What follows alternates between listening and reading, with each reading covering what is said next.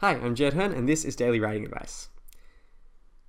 For me, threatening the main character in a novel is usually not the best way to create suspense. It's certainly a way to create suspense, and I'm not going to claim that you can't have a really suspenseful novel where the main character is threatened, because obviously you can.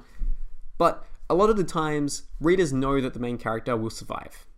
Especially if it's only 30% of the way into the novel, 50% in the way to the novel, even 70% of the way into the novel. It's pretty unlikely, unless this is some kind of like Psycho-esque movie, it's pretty unlikely that you're going to kill the main character super early in the piece. Maybe at the end, then it's possible. So, who is the best character to threaten then, if you want to create suspense? For my money, it's usually the secondary characters, because... And I've got Harry Potter here, so I'll just bring that up as an example.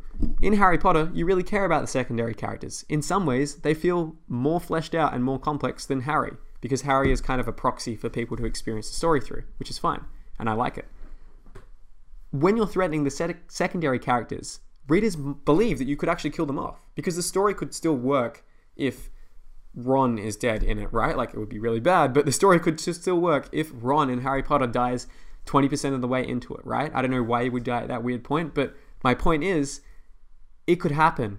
And because readers believe it could happen, their level of suspense is higher. Because suspense is really stakes plus belief in the author's ability to carry them out. In that way, suspense is almost like a threat, right? It's like the author holding a gun to someone and saying like, I'll do it, I swear. If the author is kind of like doing it to the main character, you're probably like, yeah, you're not going to pull that trigger. But if they're doing it to a secondary character who could conceivably kick the bucket, then you're like, whoa, okay, maybe I believe you. I'm going to feel suspenseful. You don't have to do it. So next time you are trying to introduce more suspense into your stories, sure, you can keep threatening the main character. That's cool. But think about ways you can threaten secondary characters. And another quick example, just before I wrap this one up, is in The Dark Knight, the second Batman movie by Christopher Nolan. What makes the ending of that so suspenseful is that it's not Batman being threatened with death at the end. It's just a boat full of random people who you have kind of a little bit of empathy for. And it's very conceivable that they could get killed off because the story would still work without them.